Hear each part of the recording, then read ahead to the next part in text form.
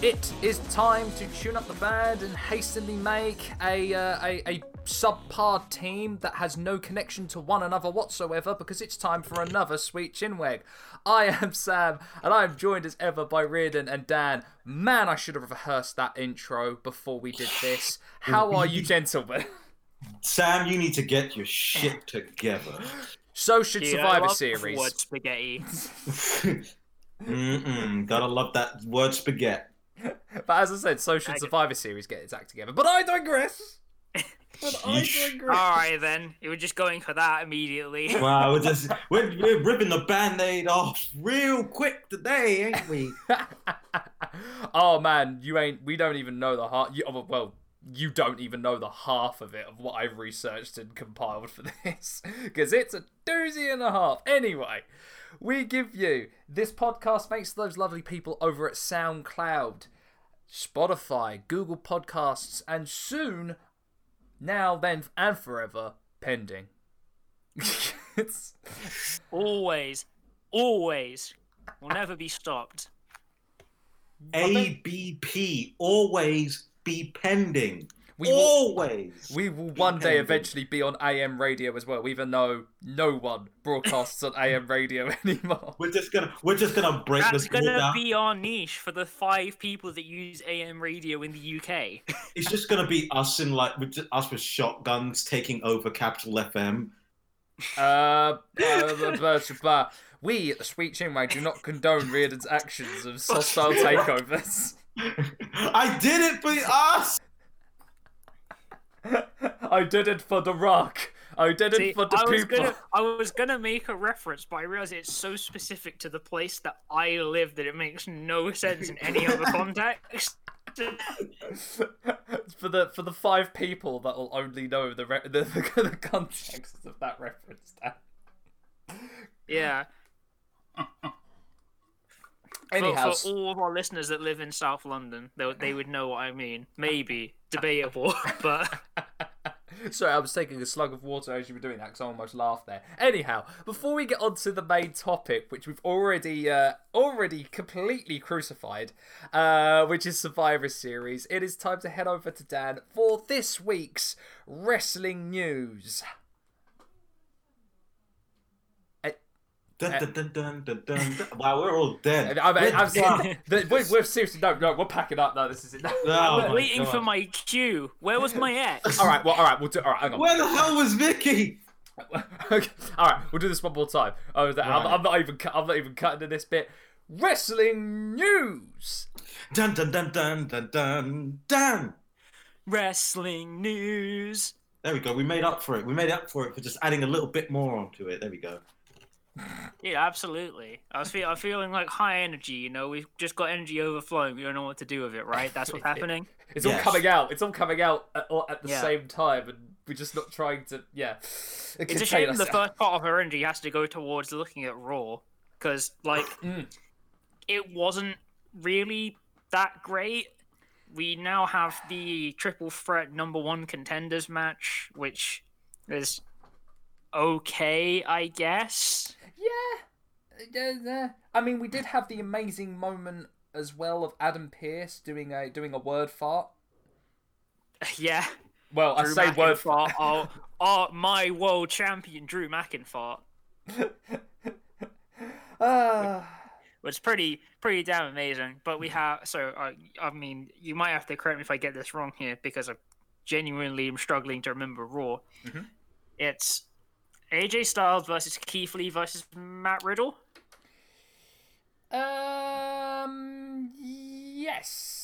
Yes. I believe so. So which, how much I remember of Raw. has good promise. And obviously we know whoever wins it goes on to face Drew McIntyre. I don't know if it's going to be on Raw or if it's for the next pay-per-view. I don't even think WWE knows at this rate. But I mean, like I said, I'd be happy to see Keith Lee get it. Absolutely deserves it, even if his booking has been, I won't say abysmal, but it hasn't been great. It's a lot more to be desired, I think's the word. Yeah, there's only so much you can protect someone with screwy finishes. which is if it's constantly a screwy finish, it does nothing to protect them. Darn you, Dusty! I don't even know if it's Dusty level at this rate. It's gone beyond Dusty finish. I didn't want to say his name because I didn't want to say the other person's name because we mentioned him far too much on this podcast. But if you want me to, if I've got permission, can you allow me to say it? We can move past him. I don't. The thing is, though, right? I mean, like, as much as he's known for screwy finishes, nothing yet has been absurdly weird, aside from the guitar on a pole match between Jeff Hardy and Elias. But that was like that feels like forever ago now. But like, I mean, it's just there. I hope Keith Lee gets it. I'd be happy to see AJ get it. Don't want to see Riddle get it, really. Yeah. I don't really think the match between him and Drew McIntyre would be that interesting. I'm in agreement with you on that one. It's not to say that Riddle's bad in any stretch of the imagination. I just, I think with everything that's I'll say it, with everything surrounding him at the moment of what's happened, I don't think right now doing that is the best thing to do until everything has been sorted in that regard. For following on for Raw, Alexa Bliss is now super spooky rather than just spooky. I mean, the past couple of Firefly Funhouses have really proven that. Even Bray Wyatt saying the S word on one, which really made me laugh. That part. Oh, sorry. We also have to pay our respects to Friendship Frog. Oh, don't, man. We knew him well. Moment of silence. Moment of silence. In the arms of the angel. Anyway, very quick tangent. It's so bad that song is ruined. Yeah, yeah, I know. It's like following on with the Raw Women's Division, Asuka deserves a lot better. I mean, as in, she deserves actual competent competition to make her look like a good champion. But we repeat ourselves. Week 75 of talking about why Asuka deserves better. It's just really unfortunate because I know what they were trying to do, and obviously they were trying to build, it makes sense, right? You get a less experienced wrestler in the ring with a very experienced wrestler, and it helps them kind of like learning on the job, if you will. Yeah. But the problem is though, when you're trying to make them seem like legitimate title contenders, it kind of saps away from that. You know what this reminded me of? Do you remember the hidden lost match? I can't remember the guy's name now, but they paired him up against Bret Hart for a match, and it got lost, and only came to fruition, and everyone saw it, I think, last year. Asuka, in this regard, reminds me a lot of Bret Hart, that she has to carry a lot of inexperienced people to a good match and make them look like $1 million. And I think Asuka's very good at that. Is very good at making inexperienced wrestlers look like they know what they're doing. And that's not a dig at inexperienced wrestlers, is that you've got to look good in the ring, but you've got to have someone really good to make sure that you look good in the process. It's like the eternal thing. People are like, oh, well, sure, Michaels could have a 5-star match with a broom. Mm-hmm. But, like, you need that person to really be on that level. And it's okay doing that. But, like, when you're selling them as though, like, they're going to win the title, you kind of think, well, either something really screwy's got to happen. Yeah. Or they've got to, like, really try and figure something out to make this work. And seeing as how much they're trying to push Lana as a babyface, it seems quite odd the way they've kind of configured everything. This is also to say the women's tag titles are basic. I don't even know. Yeah, I won't want to call them a wash, but, like, they just don't really have any direction. I don't feel like it's doing anything for Shayna Baszler. Yeah, it's... I don't think it's doing... I mean, they're okay for Nia Jax. Again, I just don't know, though, who I'd want to see Nia Jax paired up with. A lot of people are saying that going on to the next...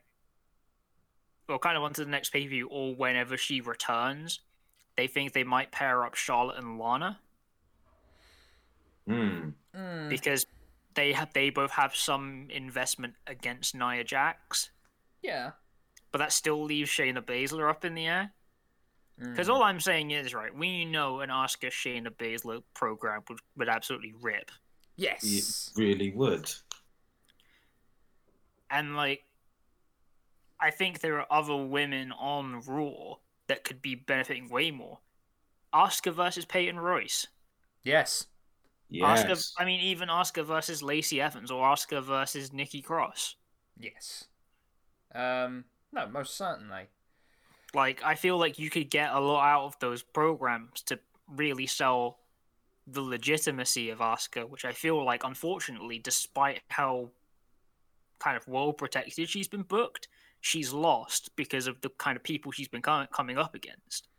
Yeah, and it just makes you go, we know they can be better than this, so what's going on here? Yeah.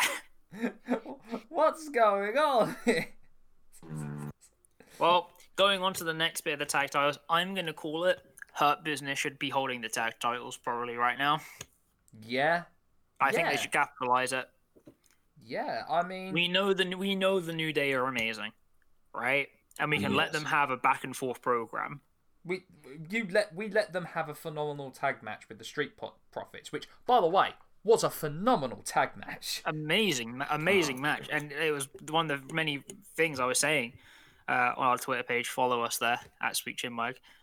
That it goes to show why WWE should have so much investment in their tag division, because they are making meals out of scraps. Yeah. Yeah. Truer words have never been spoken on this podcast. Like, they were making so much out of that match, and I got so invested in it. I thought it was really, really good. It's just a shame that they're being stuck in this place. Yeah. But then again, like, we look into the future, and like the Street Profits versus Hurt Business program. Like, that's surely got money written on it. Yes. This is also to say, I mean, I was going to be mentioning this in the SmackDown section, but I'll mention it now. Montez Ford is almost a certifiable future world champion. I want to see that.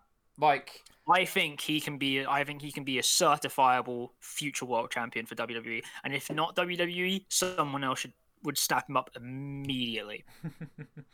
You know what? I get that feeling of when you say that. I get the immediate feeling of Christian Cage all over again. I think it may be a case of that. Although, to be fair, out of the Street Profits, I'd probably say Christian is more Angelo Dawkins. Yeah. But there's no Genettis in that one. I want to make that perfectly clear. No, there are absolutely zero Genettis in that team. So, you know, I see a lot of really good things in Montez Ford's future. Going on to NXT, the first bit I want to talk about is the continually odd storyline with Boa and Xia Li. Very ominous. And just kind of leaving me wanting to know more, and leaving me wanting to know, all right, is this going to get like into dangerous offensive territory, or what's happening here?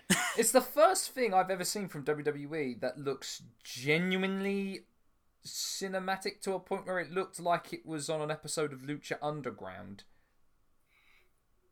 So that intrigued me massively. It's interesting to see it was interesting for me to see the investment that they're putting behind this. Yeah, my only worry of this is the worry that we always have for stuff like this when it comes to WWE, minus, I guess, possibly The Fiend, is that all this build up for a few weeks and then it goes away like a damp fart. Because it's always the case. Oh yeah, that is. Let's look at Retribution. Like, that's the latest. That is the most recent example we can go for this. Yeah, when we talk about like damp squib, that's probably the most recent and best one. Yeah.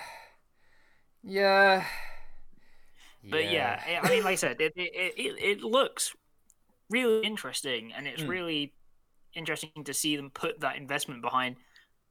I mean, one person who wasn't appearing on screen because of injuries. Yeah. And another person who was generally in the kind of the bottom of the women's card. But clearly they see something. I don't want to be ultra cynical and say this is WWE's attempt at tapping into the Chinese market. Because I think if it was, they'd just go sign someone from Middle Kingdom and then be like, hey, look, he's on NXT now. Yeah, that would be a much easier solution. Who knows? We shall Remains see. to be seen. Speaking of ideas, though, that have interesting places and interesting origins, NXT is bringing War Games again, and we now know kind of the fuller breakdown. Also, we have the women's War Games match as well, with Toni Storm apparently turning heel. I don't know. Your guess is as good as mine. But again, looks pretty interesting. Always love a good War Games match. Yes. Interested to see where this one goes. For both matches. Yeah, really. Indeed. I'm interested to see what happens with those ones. For sure. I mean, obviously, yeah, we have a men's War Games match as well, Undisputed Era versus the McAfee staple. Interesting to see how McAfee will do in this situation. Yeah. But to be fair, with some of the stuff he was doing in his first match, going on to where he is now after it's about at least a month or so. Yeah, he's going to do something silly. If there's anything to go by from his first match, he's going to do something silly. Yeah, he is. Absolutely. A lot of people are pointing out, will someone in the Undisputed Era turn or whatever? I don't want to see that. But I can weirdly see it happening with the way they built it. Yeah. Mysterious Masked Man appeared again. If it's Austin Theory, I'm going to scream. I would hope that they just go, it was Pat McAfee the whole time, but we used a body double. Oh, no. Because don't make it Austin Theory. But if it's Austin Theory, then I'm just going to scream, and then hopefully he has another match against Kushida, which he loses. Or if they want to start booking Timothy Thatcher stronger, they can start with that and have Timothy Thatcher absolutely squash him. I don't mind. Speaking of those two, they had a very good match this week. Yeah, just a solid technical match. I love that they're selling Kushida on his technicals. Yes. Again, I'm saying Timothy Thatcher should absolutely be booked stronger. Yes. But, if they're going to have this weird setup for him, then fine. If they want to let Kushida keep being a technical master, fine. I've got no real issue with it. Just quickly swinging over to NXT UK, though. A-Kid wins the UK Heritage Cup. Very happy. Very happy. A great moment. Looks to be a great moment for Spanish wrestling and for NXT UK in general, really. Yeah, great looking cup as well. It's that's one of the fanciest looking cups I've seen WWE ever make.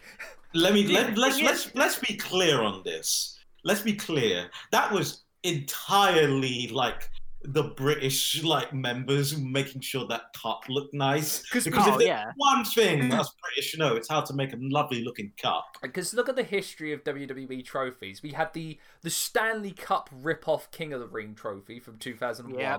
We had the Andre the Giant Memorial Battle Royale trophy that broke, and then Cesaro carried around the plastic gold bust of Andre instead.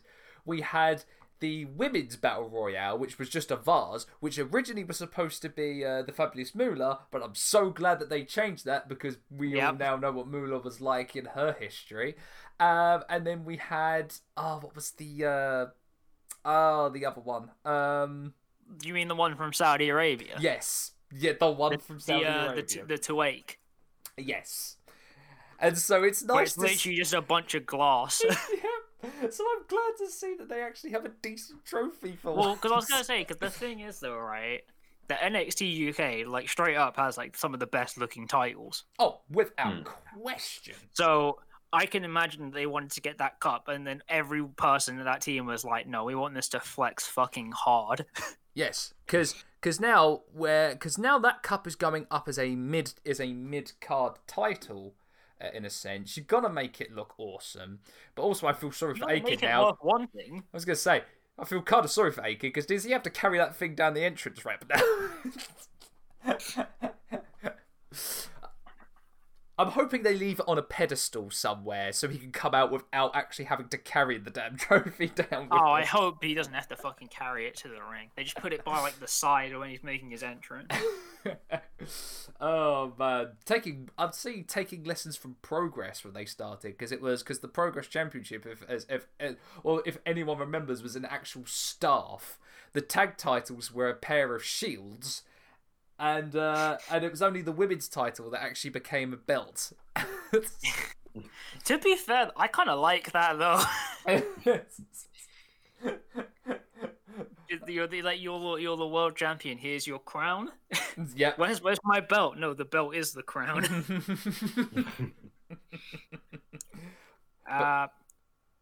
Yeah, no, moving on, though, to a place that has much less impressive titles, SmackDown. Hey! Nice segue. We all love the Universal title design, don't we? Don't we just? That blue pleather look to it just makes it seem so pricey. Dude, cookie cutters are my favourite thing. Just quickly, just to say, Roman Reigns keeps getting better and better. So I've heard. As I said before we recorded, I actually haven't had the time to watch this one, but I did quickly just glance at Roman's promo with Jey Uso, and whew. Yeah, like I said, he's been getting better and better, and I think the important thing for this is just don't let it take away from Jey Uso at all. Oh, without question. He has been incredible throughout this entire thing, and he's rocking a sweet mullet in the year 2020 as well. So. It is. It's an interesting style choice, but... Eddie Guerrero was looking down and go, damn it, he's pulling it off better than me. Or slightly better. He doesn't have highlights in his hair. That's true. That's going to be the next evolution of it. Just again, tag teams hitting out of the park again. Mm-hmm. They were pretty damn great. Not a whole lot else to really say. I do want to talk quickly about this Sami Zayn versus Daniel Bryan match, though, because this was great. Yeah, please do tell me, Dad, about how good this match was. I'm looking forward to seeing it. Like, these guys put on a match that felt like it was straight up like 2005 Ring of Honor. Oh, wow. Okay, wow. I have to watch this match now. Like, it was just those two going at it, like, you could tell the level of trust that they had in each other just because of the way they were hitting moves. And, like, it definitely, I think to a lot of people, it might look like they were hitting it quite stiff. But, like, it was actually just them, like, knowing how far they can go. Yeah. Because, like, there's one where it looks like Sami Zayn just gets hit, like, straight in the chin with Daniel Bryan's running knee into the corner. Ooh. Like, he catches him. It looks like he catches him flush. Oh, dang. But like, you know, you can tell that they've actually, like, kind of just got it, like, just right. And obviously there was, like, a little bit of fun and screw to the finish because of Sami Zayn's character and his thing of, like, he wins by count out and whatever. I won in 10 seconds. Can you say that? It was a fun little moment with Big E afterwards, though. Big E referencing, like, the 5 count gimmick. Yes. Oh, where he's going through, like, he basically was shaking hands with Sami Zayn and then, like, putting loads of pressure on his hand and was like 1, 2, 3. There's the pin. 4, 5. My favorite number. Do you remember that? It was really good. What a callback to NXT. Mwah. But no, the one moment out of this though, and everyone was talking about it after it happened on, like, Twitter and everything. Sami Zayn hitting an apron brainbuster on Daniel Bryan in 2020. Oh man, when you told that me man this... wants to die. Like, bro, they were. I never thought I'd start to see someone walking the King's Road in WWE. I just hope Daniel's all right. Like, honestly, I hope that he's okay. I assume, like, when he got home, like, Bree was like, "What the fuck are you doing?" Slapped him in the face and go, "What the hell was that?" Literally. Oh no. I'm hoping it's not as bad. I'm hoping it's not as bad as what you've told me. And what I kind of saw little bits of on Twitter this morning. When I watch it, but I will let you know when I watch it my reaction. I don't think he definitely didn't catch a full-on neck bump. I definitely think he got the majority of it with his back, but I feel like it was quite a bit of his upper back. Either way, it was risky as shit to do, but clearly he trusted Sammy enough to do it. Indeed. Just going on next. Again, though, following on from that, it looks like they might be trying to build Big E for the IC title. Interesting. I don't know how I feel about that. Maybe that's just because I'm coming from the view of expecting Big E to be getting a run for the Universal. Yeah, same. True. But I don't know. It could be a short thing just for them to kind of see how people will react to it. I mean, I think because if Big E gets a title, people are going to be loving it and then just demanding he gets the Universal title. Yeah, that is basically it. But as I mentioned before, I'm going to throw my hot take into the ring. Anyone on Twitter can discuss this with us. I might put it up as its own post anyway, but I'm going to throw it out there. Natalya has become the Dolph Ziggler of the women's division, and she has become the gatekeeper to the upper card. Feel free to debate. At Sweet Chinwag. At Sweet Chinwag. And then just finally for SmackDown, there was the Murphy Baron Corbin match where there was an amazing moment where Baron Corbin went to do one of his moves, and then as he went to get back into the ring, he was stopped by Ali and Mysterio and just shouted, "What is going on?" And that's just my greatest summary of the whole Murphy Mysterio stuff. What is going on right now? And so, like, it's amazing that you can watch a match with Baron Corbin and go, man, his opponent's really acting like heels right now, and it's fucking Rey Mysterio and his family, because they were interfering all over the place in this match. Including in the finish. God, so I have no idea what the hell. I have no idea what the hell they are doing in this match, but sure, okay. Oh god, I look forward to that for all the wrong reasons. Oh mate, just watch it for that one moment of Baron Corbin shouting, "What is going on?" The moment I heard that, I was like, "That's the only thing I care about in this match." Just quickly going over to AEW, we now have it scheduled for the coming Wednesday. Moxley versus Omega in New Japan 2, AEW Boogaloo. For the world title at fucking AEW Winter is Coming.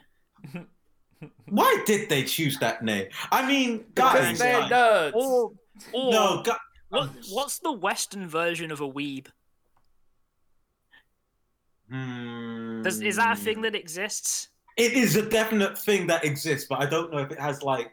It's got to be geek, isn't it? Sure. No, it's not. It's the annoying thing is because my one of my old housemates. Shout out to Tin. If you're somehow listening to this podcast from Sweden, hello. But yeah, she is and was an extreme Anglophile. Yeah, like that's the best way I can describe it. Yeah, but I don't know if there's like an actual version of a weeb is. Yeah, it's an Anglophile. That's the closest I could. That's the closest I got.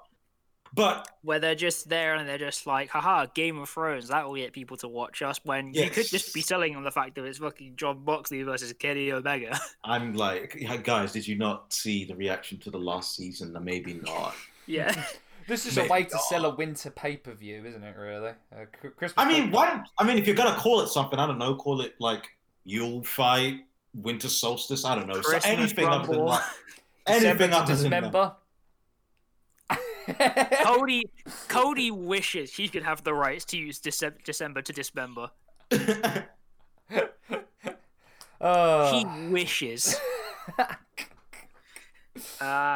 We had the reunification of Death Triangle, which I'm super happy to see because it's Puck, Ray Phoenix, and Pentagon El Zero Miedo all together. Yes. Which is fucking incredible.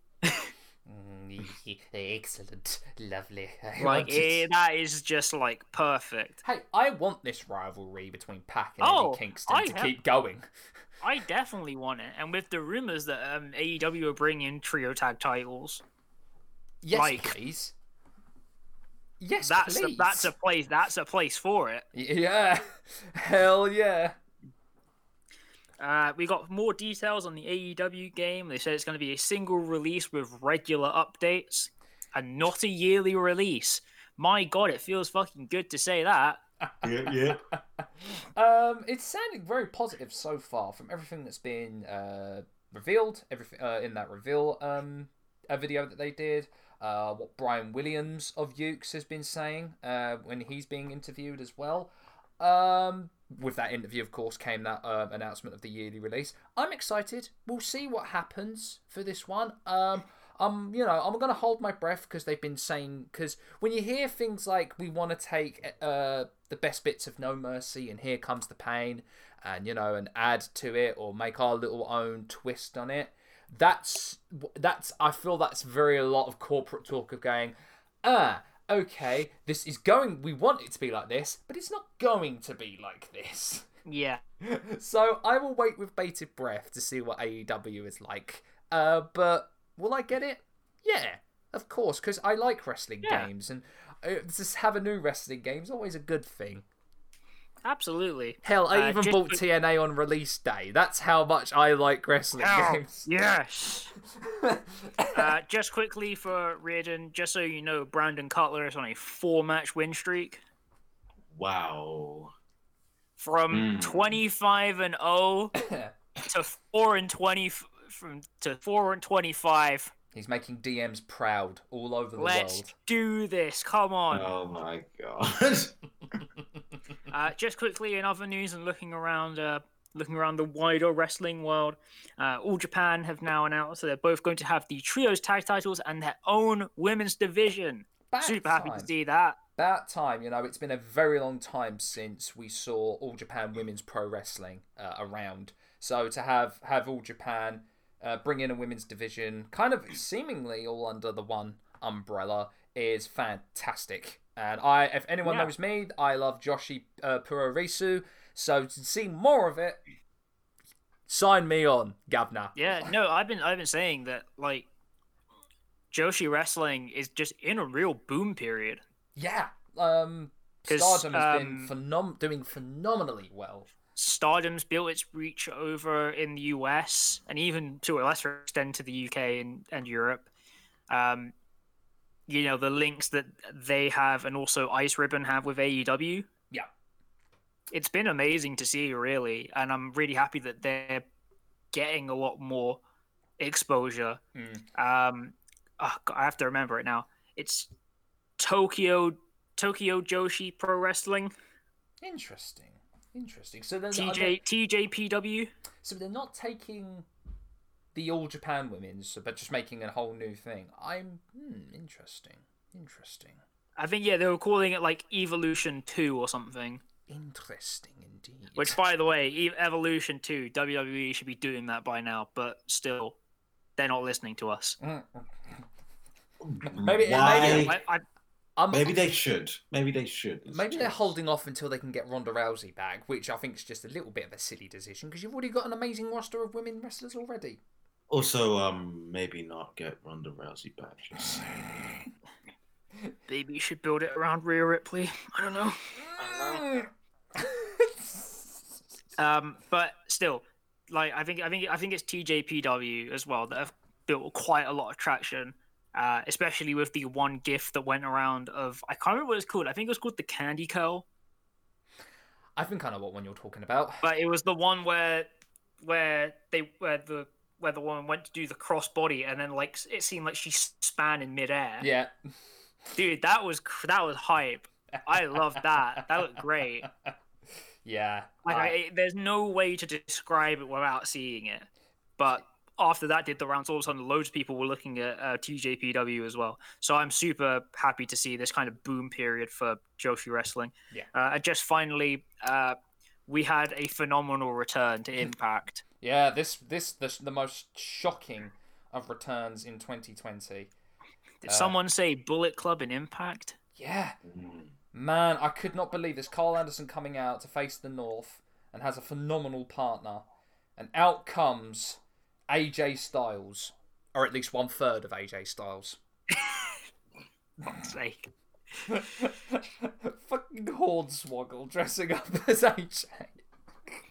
Dude, can we mention the fact though that he came out to get ready to fly? Yes, that's amazing. The only bit I give a crap about. Ethan Page's face though was a fucking treat as well. I was like, man, there's a reason I freaking loved you in the Indies. It's because of this. This is a separate thing. We're going to count it as the addendum to recommendation corner.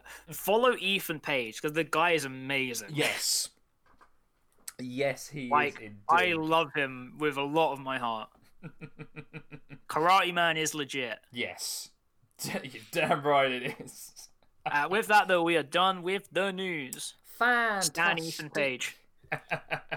So, recommendation corner for this week. I am going to recommend the YouTuber and Scottish professional wrestler Alex Webb. I actually stumbled across him a couple of days ago and his video on why SmackDown Shut Your Mouth is an underrated and underappreciated SmackDown game.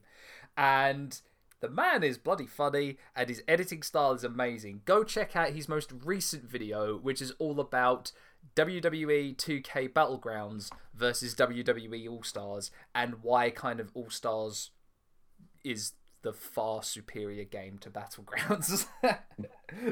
So yeah, Alex Webb, go check him out on YouTube. But with that, it is time to move on to the main portion of this podcast. It's that time of year. It's time to talk about Survivor Series. And yeah, let us start, as we like to do with all of these things, right at the beginning. Back to the halcyon cocaine-filled days of 1987. And boy, I wish I was joking, because I'm really not. Oh, man. So, hot off the heels of the success, well, the runaway success of WrestleMania 3 at the Pontiac Silverdome, WWF began to see the kind of lucrative potential of what pay-per-view and closed-circuit television brings to their company. And so, the main event of Hogan and Andre was the one that kind of really superseded every single expectation for that, because if you remember, Vince wasn't so sure of if they could be able to pull off the 90,000 capacity that they did at the Silverdome, and so they needed a massive match to kind of sell it. Boom, what do you know? They made that. And so, capitalizing on all of that, as well as being able to say, stick it to the NWA for Starrcade as well, which, fun fact, if everyone knows, Starrcade came before WrestleMania, may I add. Yes, it did. And was on pay-per-view before WrestleMania, may I add. Time is strange, man. As another way to stick it to the NWA, they wanted to make a new pay-per-view for November as a way to have a Thanksgiving tradition kind of pay-per-view. So, thus Survivor Series was born and was kind of built off of Andre and Hogan. As a matter of fact, Survivor Series would coin the term of elimination tag matches as well, and would see Andre going up with his team against Hulk Hogan in 1987. So, before I give you the brief rundown of some of the best, the worst, and some of the most important moments, including possibly the most important moment in professional wrestling, I want to give you guys a couple of minutes to talk about your thoughts, feelings about Survivor Series in a nutshell. So, let us start with Dan. Yeah, so Survivor Series has always been a pay-per-view that I've loved. I don't know if that's just because I love elimination tag matches. They always hold a very weird kind of special place in my heart. I don't necessarily know why. I always just really enjoyed it though, because it's often a good place for starting feuds. And it's often, and in the same vein, it's a very good place for ending them as well. It's a really good place where you can really tie everything together and then make everything start off again. I dare say that was what Survivor Series was like at the beginning. The modern incarnations seem to be all over the place. I'm not gonna lie. Well, we can talk about the modern incarnation where it's just like it serves a purpose at whatever point that they need it.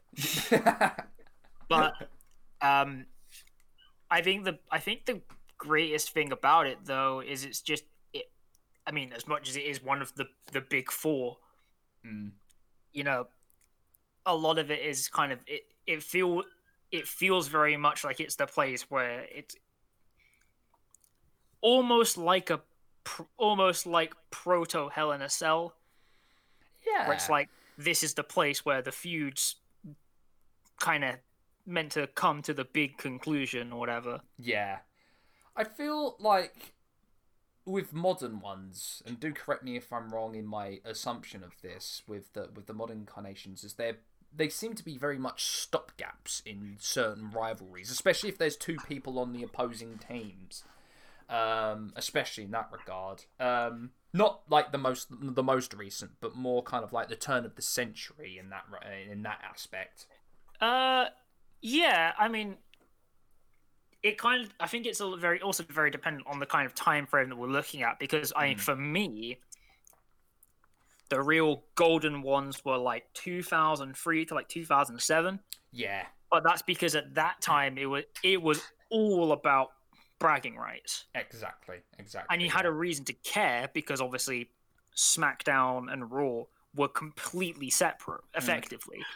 The only time you saw them cross over was when either a feud was big enough that they thought, oh, we can spill this over onto two shows, or, you know, Survivor Series. Oh yeah, one of the big four. Yeah, or at that time, something like that. So it always just felt like it was a big place for everything to kind of go from. Whereas for now, I feel like, well, because like from the 2010s, it often became, oh, well, X person has a team and Y person has a team. Yeah. And like, oh, we're fulfilling a story. So it would be like Team John Cena versus Team Randy Orton. And like basically nothing mattered until it was John Cena and Randy Orton left. Yeah, exactly. And so, I would argue the only one of those they ever did right was 2014. No, and I even debate, and even debatably, that was basically pointless in the end anyway. But hey, it did have an amazing moment. But we'll get to those amazing moments. Yeah. In just a little bit later. In due course. In due course. That was the word I was looking for. Reardon. Survivor Series has just never done it for me, guys. I've tried so many times. I have no moments apart from like there's one guy who's really important for Survivor Series. There's one guy, which we will get to. We'll talk about it, I assume. But apart from that one very important guy, I've never gotten the hype. I just can't. I just can't with Survivor Series. I don't even know why. It's like I love elimination matches in general. Always have. They're great. I'm a big fan, but I don't know, man. I don't know. But you know what? I think this might be the time that you guys enlighten me. You guys tell me.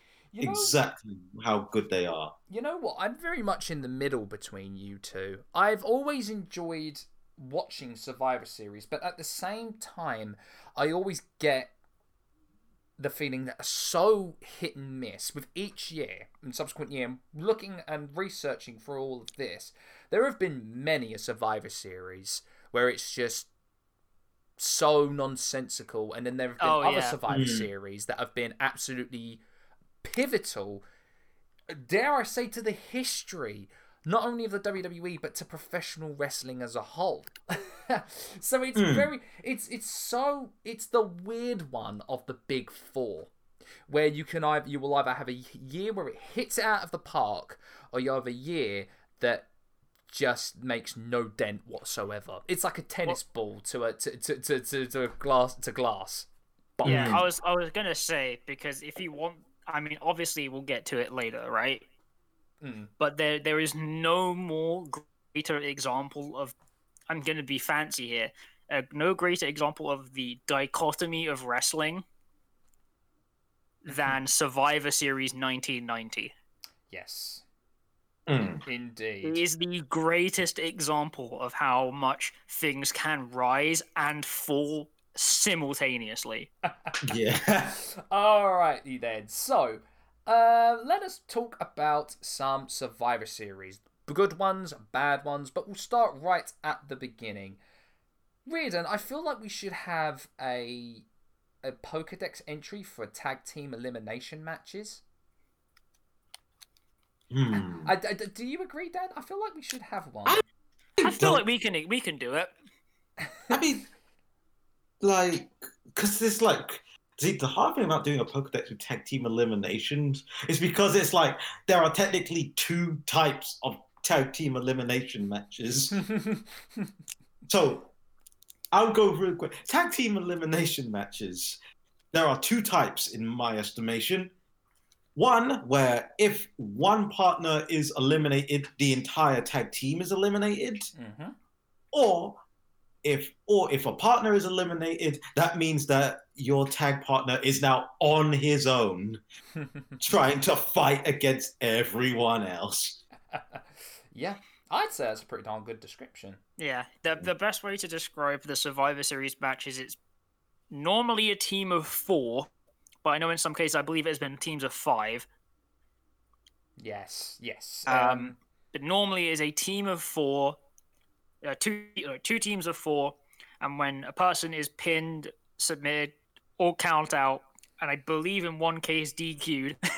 Yes. Yeah. They are then eliminated from the match, and then it basically just goes that the next person comes in and then goes, say, 4-on-3, 3-on-3, until you're left with the sole survivor. I couldn't have put it better myself, Dan. Especially the dilly part. Yeah.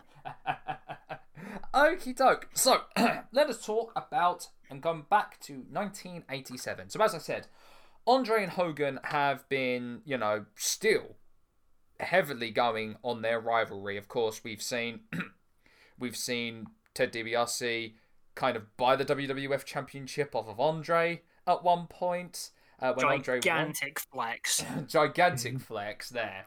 Of course, that also debuted the Hebner twins when Hogan cut a promo afterwards saying that the referee had plastic surgery to look like Dave Hebner. And that was actually the debut of Earl Hebner in WWF. Yeah. Hell yeah, Earl Hebner. Do. Which, by the way, if you've not seen his Twitter, which has now been since long abandoned, oh my god, it is a treat. Oh, it's hilarious. Watch the video by Deadlock on it.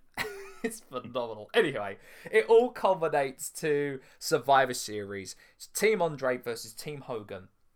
On Andre's team, we have Andre as the captain, Butch Reed, King Kong Bundy, the One Man Gang, and Rick Rude going up against Bam Bam Bigelow, Don Morocco, Hulk Hogan, Ken Patera, and Paul Orndorff in a 5-on-5 traditional Survivor Series elimination match. Dude, it's just an absolute hoss fest. It is. It really is. Can I just say how weird Hogan's team sounds? It's yes, I so know. Weird. So weird. Emanating from the Richfield Coliseum in Richfield, Ohio. Of course, Hogan's team won, which was obvious because this was Hogan. Because it's Hogan. And what's even more interesting is when you look into next year's one, right? It's so this one is even more confusing. It's something. Again, so we go back to Thanksgiving weekend in 1988, and the main event of the match was Akeem, the African Dream, which was formerly the One Man Gang, may I add, Reardon. Yeah. Big Boss Man. They were known as the Twin Towers. That aged incredibly well. And that aged incredibly well. Haku. Of course, everyone knows the stories of Haku. Yeah. Ted DiBiase and the Red Rooster, Terry Taylor. Fucking Red Rooster, let's go. Rooster, my Fun God. fact, did you know that the Red Rooster's hairstyle has been like every single WWE 2K game? Yes. And it's been Really? Why? It's been Who there wants that? since WWE, I want to say WWE 12. Who wants it? There is someone in making those games going for those deep cuts, and I approve of their life I mean, choices. someone at THQ was going over for the Red Rooster. I was trying to get the Red Rooster. Yeah, someone was. Okay, this team ended up facing Hercules, Hillbilly Jim, Hulk Hogan, Coco Beware, and Randy Savage. Coco Beware kills a man with his brain buster. Okay, and thus, that concludes those two ones emanating from Richfield, which is just so weird. Those matches were something. If you have the chance to see them, go watch them. I mean, I think the thing is just like looking at those original teams, because like I'm just trying to think of an environment where you're there and you have fucking Andre the Giant and King Kong Bundy on one team. Yeah. But then also like Akeem, Big Boss Man, Haku, Ted DiBiase, and the Red Rooster. Yeah. I'm just like, who decided this? Oh, man. So we get to, for this, because I know you wanted to very much talk about this one, and I'm glad you did want to talk about this one. Let us talk about Survivor Series 1990. Not necessarily the main event, which we'll get to the main event, but this very pivotal Survivor Series, because not only did we see the debut and appearance of Hector Guerrero dressed as the Gobbledygooker, we saw the debut of quite possibly the most important person in WWE, The Undertaker. Like, I just want to just talk about this. Talk about Survivor Series 1990. If I'm allowed to have like a 2-minute platform. Absolutely, Dan. The floor is yours. So when I said this perfectly represents like the split world of wrestling as a whole, there is no greater example than this pay-per-view. I don't know if it was... I can't remember if it was done before, but the first thing about this pay-per-view is, aside from the dark match, every single match was a Survivor Series match. Would you like to know, Reardon, what the singles match was? I am very curious. Shane Douglas versus Playboy Buddy Rose. Ha! Yeah. Shane Douglas as well. Shane Doug. Okay. Throw Cool. back to the ECW episode. Neat. But like, I generally this pay per view is not regarded as being particularly great. Damn you, gobbledygooker. All of the matches are interesting. You're darn right they are. Everywhere from the Warriors, including the Road Warriors and the Ultimate Warrior. And the Texas Tornado, who people thought was the Ultimate Warrior for a while. Beating the team of Axe, Crush, Smash, and Mr. Perfect. To the Visionaries of Hercules, Paul Roman, Rick Martel, and the Warlord, beating Jake Roberts, Jimmy Snuka, Marty Jannetty, and Shawn Michaels. Man, that match aged poorly. Oh, yeah. To the fact that the main event was contested on these weird ass elimination rules. Yeah, this was really weird. Basically, it was the faces versus the heels, and like depending on who was the sole survivor in the previous matches, determined who got in. It was a mess. Beyond a mess. And like, so for what a lot of people forget, this was the Undertaker's debut. Ridden, do you know how the Undertaker's debut finished? No. It was via count out. In a Survivor Series match. So this dude who makes the Undertaker was their big mystery team member, and he counted out. The great, like, so to give some like historical context that I do know about when it comes to the Undertaker's first appearance, that was time where he came out holding a crow or raven. I'm not sure which one. I believe it was a crow. Yeah, holding a crow. Everyone freaking out. Children in the audience crying because they were so scared. This has been heavily reported. This happened. And he gets up by a count out. Amazing. Amazing. And like I said, this is the debut of The Undertaker, the man who's now just retired after 30 years active performance in the business, and he won't ever really leave the business. And he's become one of the most important people in the entire scope of wrestling, and has become the premier platform for the kind of spooky gimmick and like the mysticism that comes into wrestling. And yet somehow his debut is also tied to the debut of the Gobbledygooker. That is true. Fun fact. And God damn, sorry. How? Why? I'll tell you, fun fact about this. So, there were 3 gimmicks in mind for The Undertaker when Mark Calloway was contracted to the WWF. There was a Viking, an Undertaker, and the goddamn Gobbledygooker. Could you imagine? But like the thing about this though, right, is it's just like, could you imagine if the Undertaker didn't get over and the Gobbledygooker got over? Right now, we would have been celebrating 30 years of the Gobbledygooker. Like, that's the parallel universe that could have existed. I hope one day we get to go through parallel universes so I can watch a 5-star Gobbledygooker streak match. I want to see the WrestleMania. There's a parallel universe where the Gobbledygooker has a 25-0 record at Mania. I want to see the alternate universe where at the WrestleMania 17 gimmick match that they had, that the Gobbledygooker has been replaced by the Undertaker because he's since left the company. He's been on hard times and has now probably got a spare tire and then some on his belly. I want to see the era of the American Turkey Gobbledygooker. Oh my god! I want to see that. Yes. You know, we talk about rabbit holes on this podcast. Okay, we are going down this rabbit hole. I will admit, I started this one. I take full ownership of it. But like, that's the thing about this, though. There's so much about this event which just shows how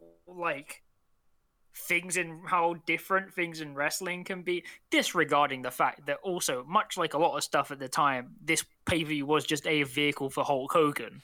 Yeah, pretty much, especially at this time. Because remember, we are in peak Hulkamania. Yeah. This is like when they've gone from rock and wrestling. They've just had they've had 2 WrestleManias under the belt, or 3 WrestleManias under the belt, I should say. Sorry. Hogan is the biggest draw in all of American television at this moment.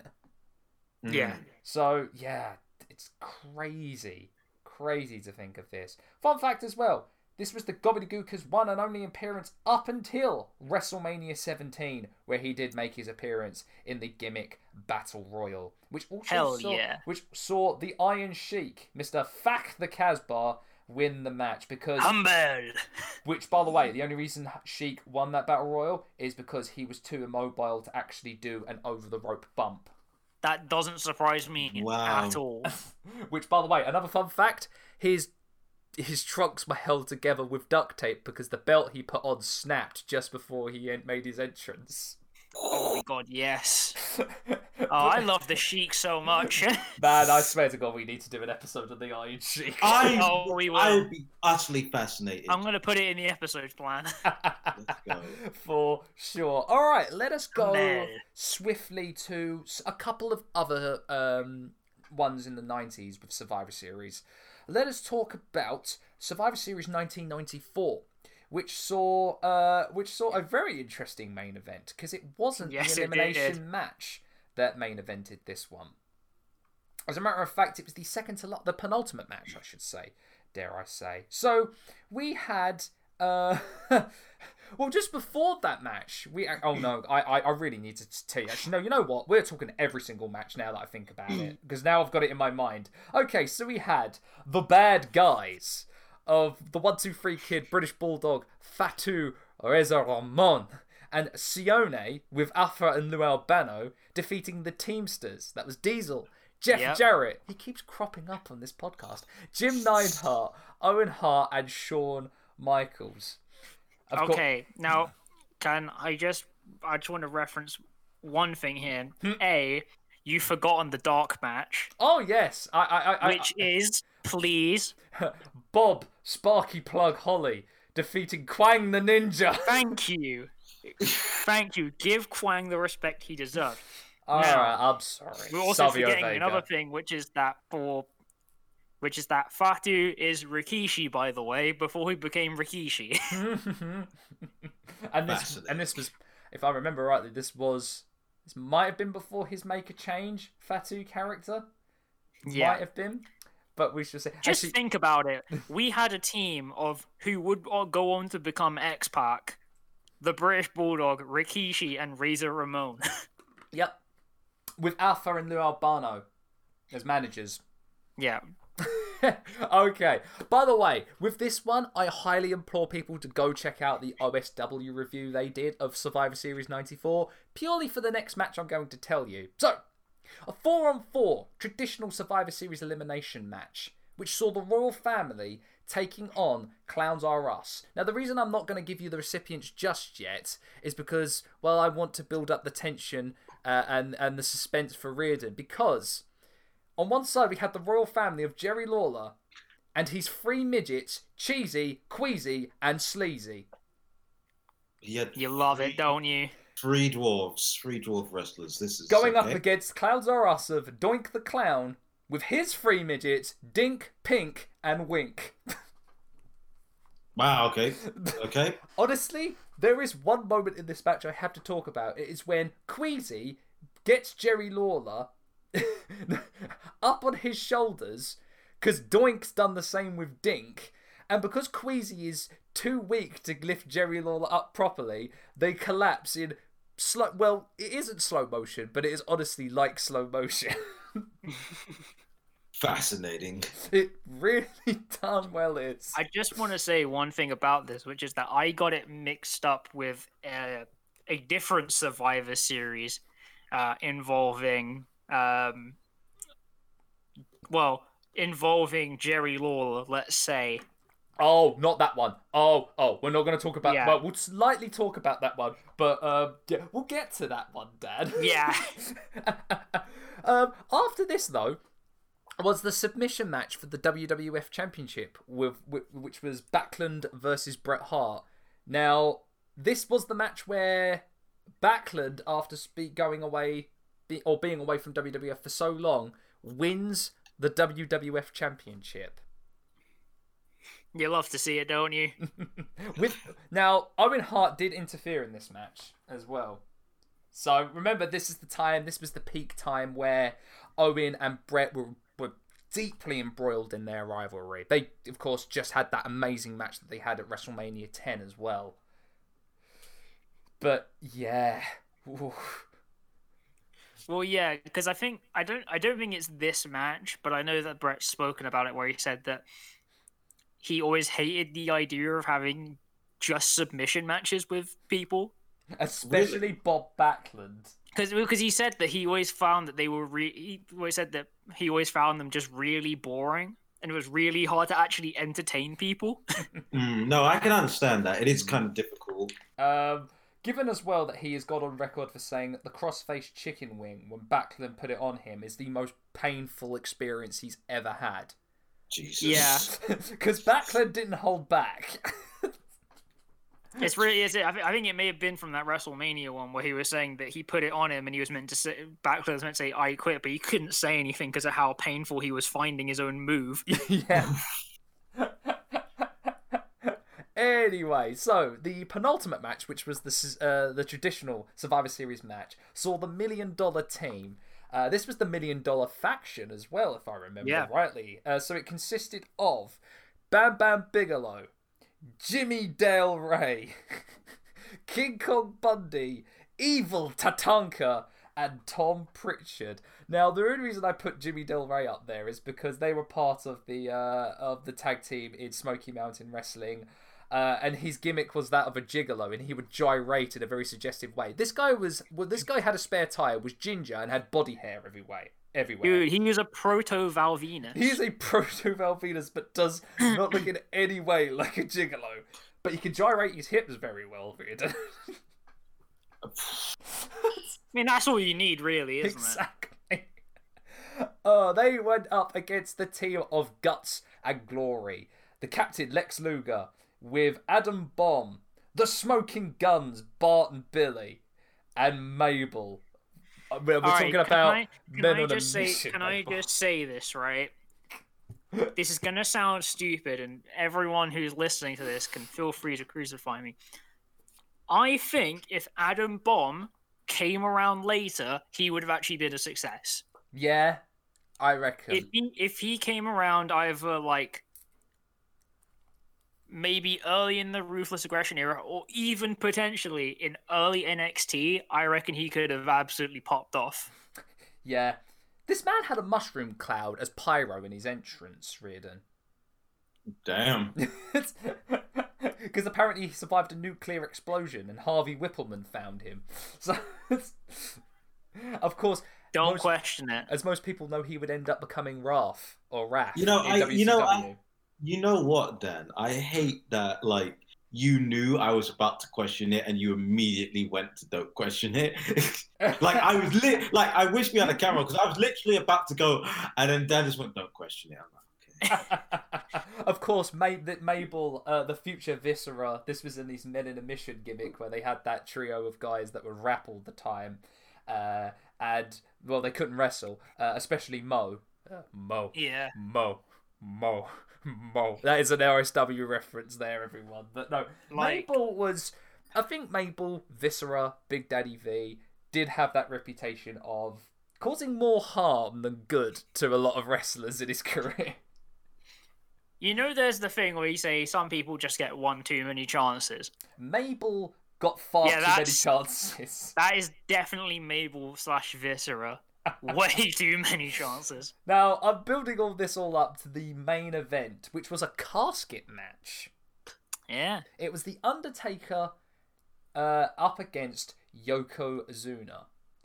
Guess Jesus Christ. was special referee for this match, Reardon?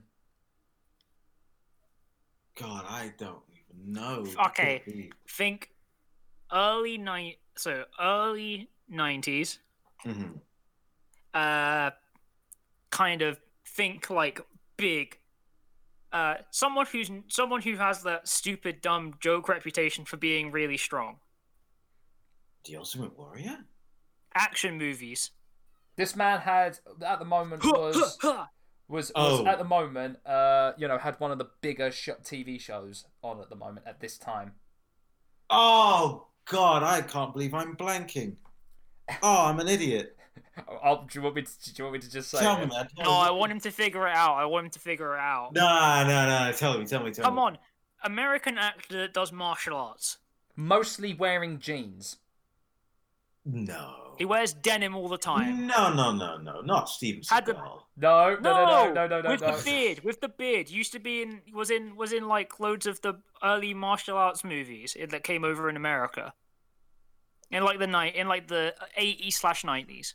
Jesus, my brain is going. I'm so sorry. The man who gets memed about on the internet as being incredibly powerful. So powerful he could destroy the universe. Chuck Norris? Yes. Chuck Norris was special guest referee for this match. Only one man can contain the Undertaker. Wow. Problem is that if he even so much as even touched anyone in that roster, they'd all die, and Chuck Norris would be the sole survivor of the WWF. We make jokes about it, but seriously, Chuck, no, we do not stand Chuck Norris in this podcast. I refuse. Oh man, so that's one of the weirder ones we're going to talk about. But boy, man, do we get to talk about something that has probably been talked about so many times now since the invention of the internet and the internet wrestling community. There is not one podcast, not one YouTube channel, not one radio show, not one dirt sheet newsletter that has not at least talked about this. Survivor Series 1997, emanating from the Molson Centre in Montreal, Quebec, Canada. Yes. What is in the year of our Lord 1997 and Montreal? In the year of our Lord 2020, what is left to say about the Montreal screw job? Nothing. Goodbye, everybody. Pretty much. I mean, we got nothing. If you haven't heard of it, look. We'll eventually get around to doing an episode on it. But... I'm damn well certain it's probably going to be treading the ground of so many other people. Who have talked and speculated and mentioned this one. Oh, one more thing. It wasn't a work. Don't try that carny crap. Brett screwed Brett. God in heaven. It's, if there's anything I get to say... Where's my paycheck? Thank you. There's one thing, anyone can say. I say maybe just go and watch, if you've not seen it, Wrestling with Shadows, which was the Bret Hart documentary, which of course even documented and came up to this time of 97. You'll even see the footage of Vince McMahon staggering out of the locker room after Bret had actually punched his lights out. Big mood. That is what a moment of pointing the right camera at the right time, eh? It astounds me, they're doing this separate documentary about him, just talking about him, and then they get all of that recorded. Holy hell. Damn right. Fun fact about this one. This was sponsored by Milton Bradley's Karate Fighters. No, that was not the interesting thing. What the interesting thing really was some of the matches, actually, because there was there were mostly Survivor Series elimination matches. We had the Godwins facing the New Age Outlaws, the Headbangers, and the New Blackjacks. We had the Truth Commission. Anyone remember the Truth Commission? No. Oh, trust me. All I'm saying is, go out of your way to watch an early Bull Buchanan make his debut in the Truth Commission. Oh, hold on. Yeah. They went up against the Disciples of Apocalypse. Yes, the biker gang which came out of the dissolution of the Nation of Domination. Don't want to talk about the DOA because they had some members that were actual Nazis. I don't care who you say. But once you have an SS tattoo on your arm, Don Harris, you're a Nazi. Don't care what you say. You're straight up a Nazi. You're a Nazi, my dude. That's listen, there are a few ways. Just to get the meme out of there, the SS doesn't stand for Survivor Series, okay? We've said it, done. Because some smart ass is going to say it. Listen, there are, like, let's be honest, there aren't, apart from the uniforms and whatnot, there aren't many ways to tell when someone's a Nazi. But once you have that tattooed and you haven't had that removed, I think you're a Nazi, my dude. He came. No, right. Like short tangent. When he started wrestling, I think like later in his career, he came out wearing an SS vest as well. Nazi. That isn't suspicious at all. I know. All right. I don't look. I know. Like that might have some for us, but still, come on. Like I'm sorry. It's not. I'm sorry. If you're not a Nazi, why are you dressing up like a Nazi? Is my second question.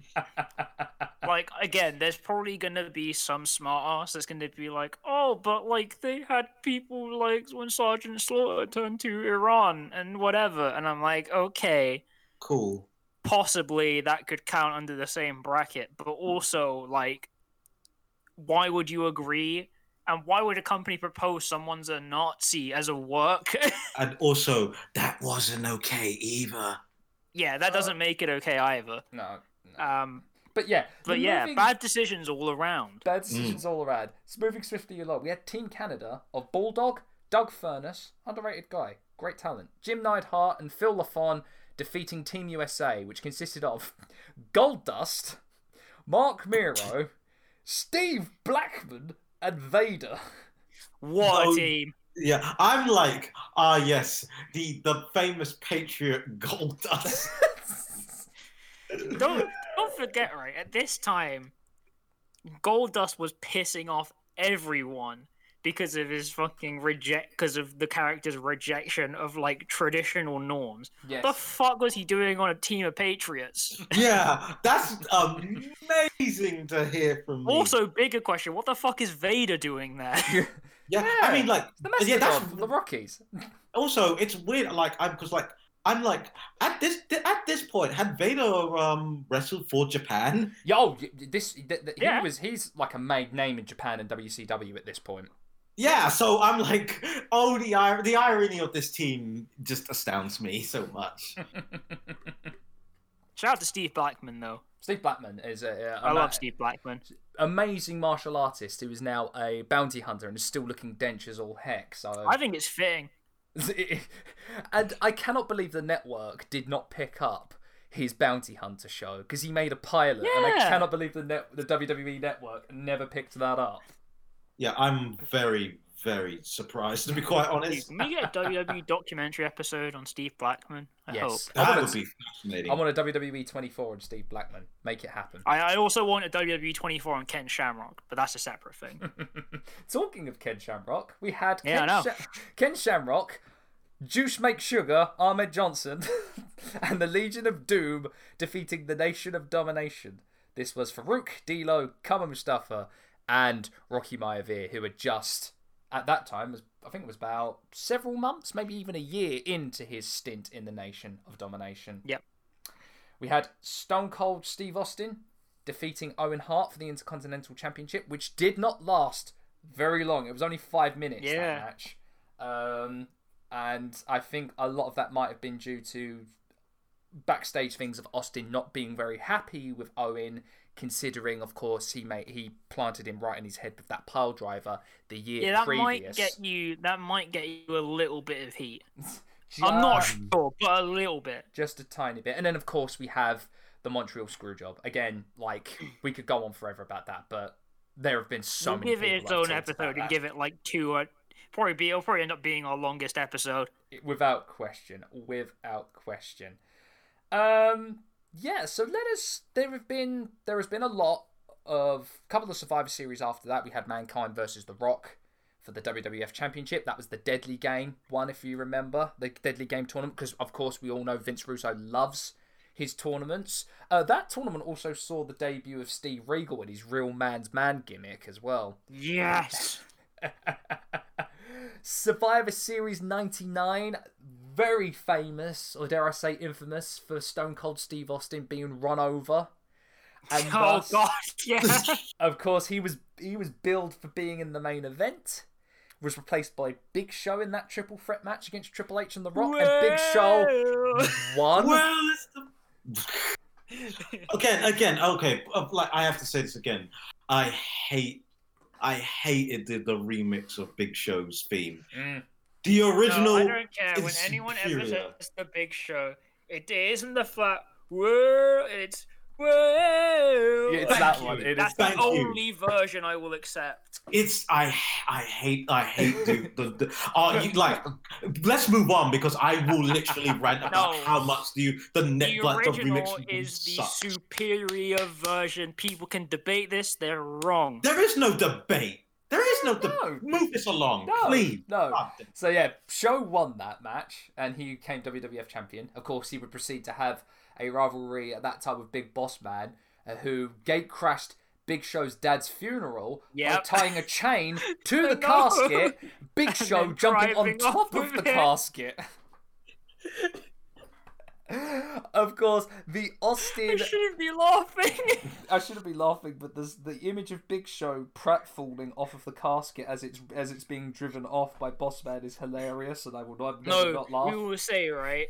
Everything about this was meant to make you feel sympathy for the Big Show, but it is one of the most unintentionally funny things WWE has ever presented. Yes. Oh man. Alright, so the culmination of who ran over Austin ended at Survivor Series 2000. Of course, we found out Rikishi was the one that drove the car, but it was indeed Triple H. Rock. It was Triple H who was the mastermind. Of course, I believe this was the Survivor Series where Austin took a car which Triple H was in up on a forklift, proceeded to then tip it onto its head from about, I think, 20 feet high, killing Triple H. But he did turn up on Raw the next night completely unscathed. Triple H fucking dies and then comes back because he has plot armor. That is burying. That is the golden shovel to death. That is for Triple H. Of course, the next year is Survivor Series 2001, and this was the culmination of the Invasion angle. This was Team WWF versus Team Alliance. Now, I want to talk about this one in particular, mostly because Team Alliance consisted of, may I add, only two people that came from WCW or ECW. Yep. So, of course, we can talk. I'm imagining, again, we'll probably have episodes on the Invasion for sure. Yeah, we will. Talking about the cluster mess that was that whole storyline. But to give you a little bit of context, of course, we had the Invasion pay-per-view, which I think ECW, WCW, I think just scraped that one in terms of the victories, and with Shane and Stephanie now having a kind of a stranglehold over the company now, the stipulation was set at Survivor Series. Team WWF versus Team Alliance. Whoever wins has control of the entire company. So on Team WWF, we had Big Show, Chris Jericho, Kane, The Rock, and The Undertaker going up against Team Alliance. Stone Cold Steve Austin, Rob Van Dam, Kurt Angle, Booker T, and everyone's favourite wrestler, and indeed the best wrestler in the world, Shane McMahon. Now, are we going to acknowledge the irony that Chris Jericho and the Big Show are on Team WWF, or...? Let us not ignore the fact as well that Chris Jericho had become WCW champion at this time. Funny enough that he had to go to WWF to become WCW champion when he was kind of vying to try and get into that main event push when he was in WCW. Now, I will say in ready acknowledgement, Chris Jericho has spoken very vocally about how much he hated his time in WCW. Yes, if you've read any of his books. But also, the fucking fact that Chris Jericho and the Big Show, who were two people who were kind of at that point known for being in WCW, were in Team WWF. It's just like, excuse me a second. Oh, man, this one it's you know what? Regardless of the booking of this one, it is an enjoyable watch. There is a lot of emotion that is put into this match, especially when Jericho costs Rock the elimination by kind of decking him, because they were both embroiled in a massive rivalry. So it wasn't Jericho necessarily turning on the WWF. It was very much a case of Jericho being pissed off at The Rock and like, oh, you know, it's screw you. I'm just gonna boom deck you right in the back of the head. We had Kurt Angle doing the double turn. Is that almost, he was like a sleeper agent for the WWF, so going over to the Alliance and then attacking Austin, and then siding back with Team WWF, and then of course the famous image of the Rock winning and pinning Steve Austin, and Vince McMahon in his weird facial expressions, lifting his arms up and going, yeah, it's all mine again. Oh boy. Oh man, you know what? All intents and purposes, it was a really stacked card as well. We had we had Christian versus Al Snow for the European Championship. We had Edge unifying the US and Intercontinental titles, winning against Test. We had the Dudley Boys defeating the Hardys to unify the WCW and WWF tag team titles. You'd love to see it. It was that was a great match as well. Again, I don't know how the Hardys and the Dudleys always did this, but they always managed to steal the show by kind of literally, I guess, just throwing their bodies everywhere. By being fucking insane. We had Test defeating Billy Gunn in an immunity battle royal match, which gave the Alliance, it gave Test immunity from being fired.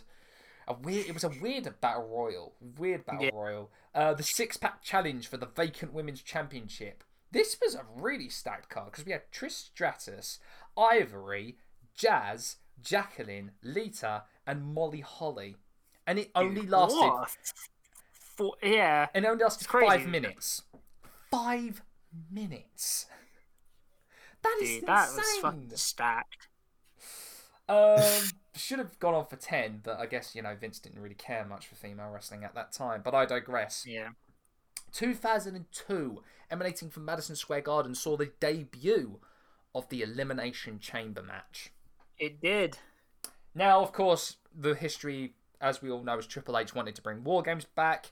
Vince didn't like that idea because it wasn't his idea, and so he wanted to make his own version. And thus this was the compromise. This was the compromise.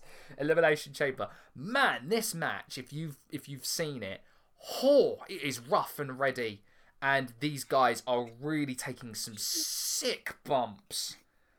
So there's 2 fun things about this. One, that they were all trying to figure out how the hell they could bump on just fucking flat steel. The question and is, just in a lot of pain. And not be, like, horrifically injured. If I remember rightly, there is a moment in this match where Triple H takes a reversal back bump on the steel, and you hear the thud, and then Triple H has the wind taken out of him. Yeah, so there was that. And then also, apparently, they got the order wrong. Yes! So, really? Kane came out, was meant to come out last. But for some reason, Kane came out 5th.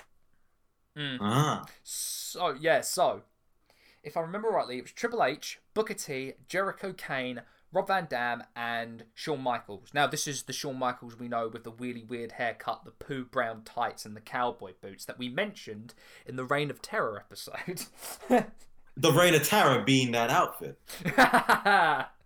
Lost at what to do. But no, we've gone quite in depth about this match as we did in the Reign of Terror episode. So what I'd heard from the stories from Chris Jericho is that Kane was meant to come out last and ended up coming out 5th. So all the spots had been like thrown around and rearranged, and no one knew what they could do. And after Rob Van Dam had messed up a frog splash onto Triple H and hit him in like the throat. Oh yeah, I remember that. Yeah, like they said that like they couldn't do half the stuff they had planned, and then once Kane came out at the wrong time, no one knew what the hell to do.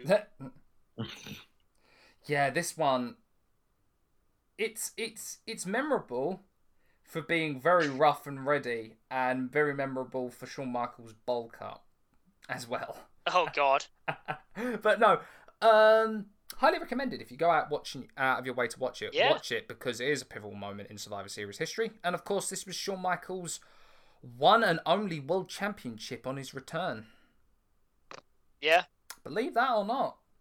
I don't believe it, and yet I know you're correct. Only held it for a month though, because he ended up having that 3 Stages of Hell match against Triple H at Armageddon, which again we talked about in our podcast of the Reign of Terror. Triple H wins again.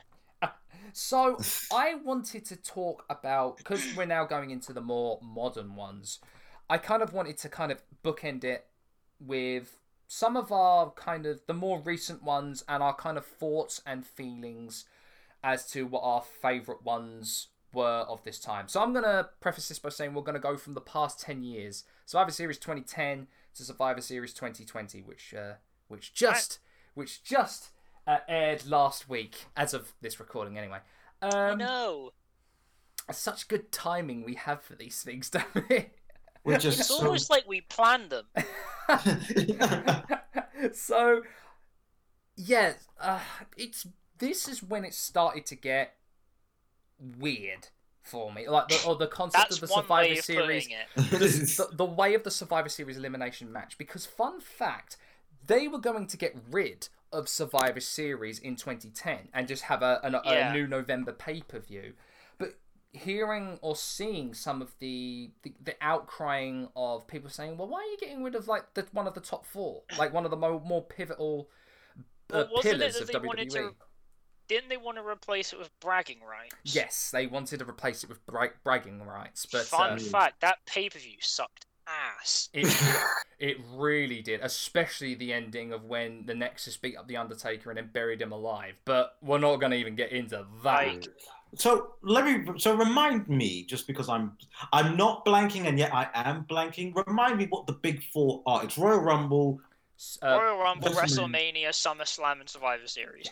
Yeah. So I'm like, if you're gonna eliminate one, and this hurts for me to say, this really hurts. But if you're gonna eliminate one of the pay-per-views to do that and keep it, wouldn't the best one be Elimination Chamber? Of all of the pay-per-views in the 12 years? Oh, in the 12 months, I should say. Yeah. Yeah. Like, you know what? You know what I mean? Well, to be fair, I have always said Elimination Chamber feels functionally pointless because it's after the Royal Rumble, which is the one people care about, and it's before WrestleMania. Yeah. And you're putting those guys through more harm than good, because if you want them to put on a WrestleMania caliber match, why subject them to the Elimination Chamber? Please just bump into all this steel chain for us. And hard ass plexiglass. Yes. I mean, all I'm gonna say is, if there was one of the 4 that could like afford a rebrand, I would say potentially SummerSlam. Yes. Really? But I think no. But SummerSlam on its own is very nebulous. Yeah. I get that. Survivor Series has a very specific idea. WrestleMania is the big show. The Royal Rumble sets up WrestleMania. SummerSlam is just kind of there. It's in their nebulous space. It's just their big event for the summer. It's so basically I feel like their you could season. Afford they to their season have end. something in there. Yeah, it's almost like, as I was saying, it's almost like their season end, when, of course, they don't even end, they just keep continuously going. Yeah, like it's the one that could, like, you know, afford it. But like, to be fair, they probably had that one bragging rights show, and bragging rights was just Survivor Series with a new name. Just with a little bit more focus on brand warfare, but like. It was brand warfare at that point in Survivor Series didn't really mean a whole lot, because the only time they ever did it that great was like 2005. Yeah. Which was the one where they had the absolutely stacked. If you've seen the graphic of it, they had absolutely stacked teams, because it was Big Show, Carlito, Chris Masters, Kane, and Shawn Michaels representing Raw versus Batista, Bobby Lashley, JBL, Randy Orton, and Rey Mysterio for SmackDown. Not a bad lineup when you think about it, is it? Not a bad lineup. Not bad. No, the main event of 2010 Survivor Series, what I wanted to get into is, of course, Randy Orton versus Wade Barrett, with special guest referee John Cena. Of course, if Barrett didn't win the Yeah. championship, Cena would be forced to join the Nexus. Actually, no. I think, no, he was at the Nexus. He would have been forced to have been, or he would have been fired. And he was fired for all of 7 days, if you remember, Cena was. Cena is protected even from the concept of being fired from your job. And then I want to talk about the 2011 one.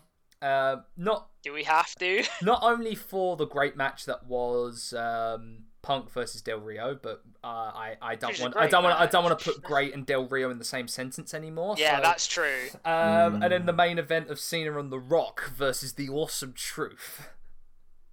Sake. This was a match. Moving on to Survivor, other Survivor Series. No, I want to give you guys a good gauge of kind of some of your memorable moments of the past 10 years of Survivor Series. Dan, start with you. Alright, well, my first one for the last 10 years has got to be Survivor Series 2014. Yes. When Dolph Ziggler became the hero. That was admittedly... I mean, okay, yes, Sting also debuted, but Dolph Ziggler, though. I love how he was so blasé about it. Sting debut. Sting! Okay, but Dolph Ziggler put in a fucking warrior performance, okay? He did. This should have been his moment. He really... And also, like, I can't lie, aside from the fact of I wasn't really that big a fan of Team Authority that much, just because, like, it was when Seth Rollins was in his... He's just made Seth Rollins just a massive bootlicker. Your boot, sir. Yeah, Seth, you were meant to lick the boot, not swallow it. Yeah, like, it was really good. I mean, again, also, Big Show was there and turned heel again for like the 20,000th time. But I honestly just really liked it, and it was just really good to have that kind of moment in there for for Dolph, and then also, I mean, again, fucking Sting debuted for WWE, which was crazy. Yes. And no one at all fucking expected that to happen.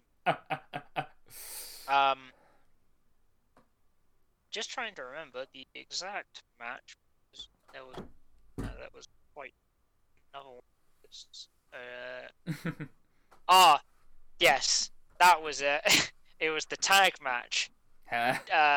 Mizdow versus Goldust and Stardust versus the Usos versus Los Matadores. It's incredibly stupid, but it's kind of fun to watch. Yeah. God, I'm the only person who kind of likes Stardust, aren't I? I'm the only guy. It's me on my own. I will admit, I liked it because Cody put 110% behind it. Yeah. I know he hates it, but I'm sorry, Cody. I loved it. I loved it so much. Then also, just brief, I did also quite like 2017. Just for the makeup of the actual Survivor Series match. Again, even though it wasn't really the greatest match ever. But I mean, Braun Strowman, Finn Balor, Kurt Angle, Samoa Joe, and Triple H. Fucking Triple H had to be there. Yeah. Versus Bobby Roode, John Cena, Randy Orton, Shane McMahon, and Shinsuke Nakamura. Do you remember a time when Bobby Roode was a massive deal to the point where he was in the main event of and in Team SmackDown? Yeah. Yeah. God, it's a shame that he's fucking disappeared now. Yeah, man. God, Bobby Roode's so great. That's annoying. Glorious. I loved this scene so much. It's so good. God. I love it so much. Every single thing about him, I loved. I was that guy who loved the mustache. Like, I am a hardcore Bobby Roode stan. Just give that man everything. Everything. Give him a chance, please. Please do. Oh, no, man. I mean, yes, absolutely do. But I mean, I've got to say for myself, my favorite Survivor Series probably of the last 10 years was probably 2019. Yes. I think this was probably the best one they put on in recent history, and I won't lie, it was kind of carried by NXT a bit. Oh, goodness gracious, was it carried by NXT? But like, I mean, there's so many good matches. The Women's Survivor Series match was fucking fantastic. Yep. The NXT Championship match. Yes. Fiend Daniel Bryan, and some people don't like it. I quite liked it. Yep. I've got to give a special mention to the Brock Lesnar Rey Mysterio match, because that was fantastic, even though it only went 7 minutes. Hey, and man, we all saw that Dominic could actually do a very good 619 as well. So yeah, again, the only thing about this Survivor Series that I wasn't really a fan of was probably the weird triple threat tag match that they had. Yeah. And then I completely forgot this was the match that had that amazing match of Adam Cole versus Pete Dunne for the NXT Championship. Adam Cole versus Pete Dunne for the NXT Championship. That was that is an underrated match from last year. No, that match is fucking amazing. The only other real bad thing about this, aside from that kind of slightly iffy tag match, was the fact that fucking Walter got put to shit. Yes. In the men's Survivor Series match, because it literally just made him seem pointless, when by that point he'd been the UK champion for something like 200 days. I didn't like the way they booked Volta in that match. Like, they booked Volta complete.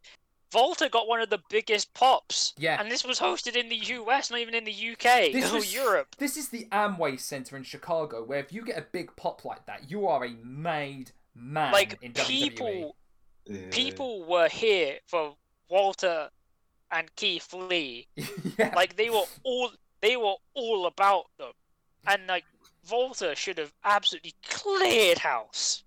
I would have just loved to have seen... they made it clear they didn't value the UK title. Yeah. I would have just loved to have seen... They made it clear that the UK title was like... Yeah. Was like second brand on a second brand. Yeah. To have seen McIntyre and Volta trade blows and chops, man, that would have been a dream. But, Reardon. Angie. Reardon, before I get more upset, some of your favourite Survivor Series and Survivor Series matches in the past 10 years. Okay, let me think now. God damn this paper. Even though it's not your most favourite one. It's just like, hang on. I gotta think on this. It's really tough because, again, yeah, I don't think about... Say 2014. Oh, God. Jesus Christ, man. Dad's been possessed by the ghost of 2014. Evidently so. You know what? I'm gonna go just for thinking off the top of my head. I liked Brock Lesnar versus Goldberg.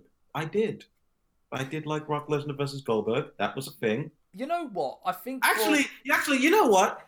The Brock Lesnar stuff during Survivor Series was pretty good, I must say. You know what? I'll have you on that, because I don't think... Real talk, I don't think anyone would have expected that match to go on for less than 90 seconds. So I think the pure shock value of that really kind of ups it for being a very memorable match. All right, granted, Goldberg, after that, maybe should have kind of called it a day after the WrestleMania match he had with Brock, the rematch. Yeah, Goldberg going up Goldberg. But that match was great. Like, I'm just thinking of some of the other matches that are on that card as well. Like, I think it was the women's match, the Team Raw versus Team SmackDown. Would that have been the one where Becky turned on Charlotte? Awesome. Think would that have been a year later? That would have been a year later, because in this one they were on opposite teams. That's the one. The one I do remember was the 5-on-5 elimination match of Team SmackDown versus Team Raw. This was the one, of course. This was the time where James Ellsworth was deep in his rivalry with AJ Styles. Yes. Yeah. Also, I'm looking at some of the stats from that Survivor Series. I know you said no one expected that match to go 90 seconds. I would like to inform you that match didn't actually go 90 seconds. Oh, when did it? How long It went did it 80. It went 86. go? Oh, Wow. Damn. damn. It was over in the Goldberg versus Brock Lesnar done in 1 minute 26 seconds. Amazing. Yep. Wow. Just wow. Oof. Oof, Oof. indeed. I forgot that one had same one had Brian Kendrick versus Kalisto for the cruiserweight title. Oh, so it did. So it did. Holy shit! I forgot about that. Yeah, Wow. same. Ridden, is there any more that come to mind in terms of matches or? Again, I'm sorry. For some reason, you know what I think it is, thinking about it and thinking about how I am, like, especially this year. I think the problem with Survivor Series, for me personally, might just be straight up that it's in the middle of November. And in the middle of November, everyone is tired. Yep. And it's like the Thanksgiving, like just after Thanksgiving or just before, depending on the timing. And I'm just like, I think at this point I'm all wrestled out, and especially in the year of our Lord, and especially in the year of our Lord 2020, it's like I am done. Trust me, I was wrestled out by like April. Yeah, like how, like, and you want, like, I've had to deal with this whole damn year, and you want me to pay attention to Survivor Series? I'm sorry. Maybe at least for research purposes for 1 week. Possibly. Even I look. That was how I felt. That was how I felt when Payback came around. Yeah. Yeah. I was like, "Wait, you want me to care about this? Hell no." I'm good, bro. Good. See, But- I had to bear with talking about Survivor Series for 1 week and researching it, Riordan. So I know your pain, basically.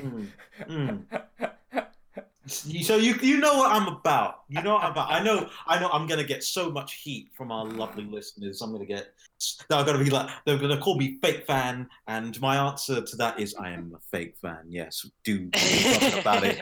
Do something about it. You can do nothing. Oh. Except support us at the Sweet Chinware podcast. Yeah, please tweet us. Even if it's distaste, please tweet us. Mm-hmm. So which kind of leaves us, I guess, with our final thoughts and feelings, I guess, with Survivor Series. I guess, we can reminisce a little bit about 2020, about the most recent Survivor Series a little bit. Of course, this whole, I think, with the brand thing now, I think it has played its course, especially in this year when it has not mattered whatsoever. Again, we've officially made it. We've made it canon that it's now called the Bland Split. Yes, Yep. that is true. Yeah. Great main event, though. Great main event with McIntyre and Reigns putting on a heck of a match there. It was good. It was good to see what they would do with a situation where, like, neither one could really lose. Exactly. We had the Gobbledygooker return to become the 24/7 champion. Let's go! Fun fact, that was Drew Gulak under the costume. Oof. Okay, I don't like that as much now. We had the New Day coming out in their Gears of War armor, which to promote them as DLC in the game. Fucking slapped. I don't like DLC. Yeah, but to be fair, those outfits were amazing. I'm like, never have I been more happy to see such blatant advertising, especially with the Chainsaw Lancer as the trombone. It was great. That's inspired. That is inspired as heck. And of course, I guess maybe a nice little bookend. Very nice little bookend for this one, because we talked about it in depth of Undertaker's debut. Undertaker officially retired at his 30th anniversary at Survivor Series. Sure, Jan. It was the poetic conclusion. It's a weird one in the sense of the people that were there to see him off. I mean, that's its own thing. I mean, we had the Bone Street crew, which, I mean, I'm glad to see the Godfather, the Godwins, and Savio Yeah, we had Vega the Godfather. back.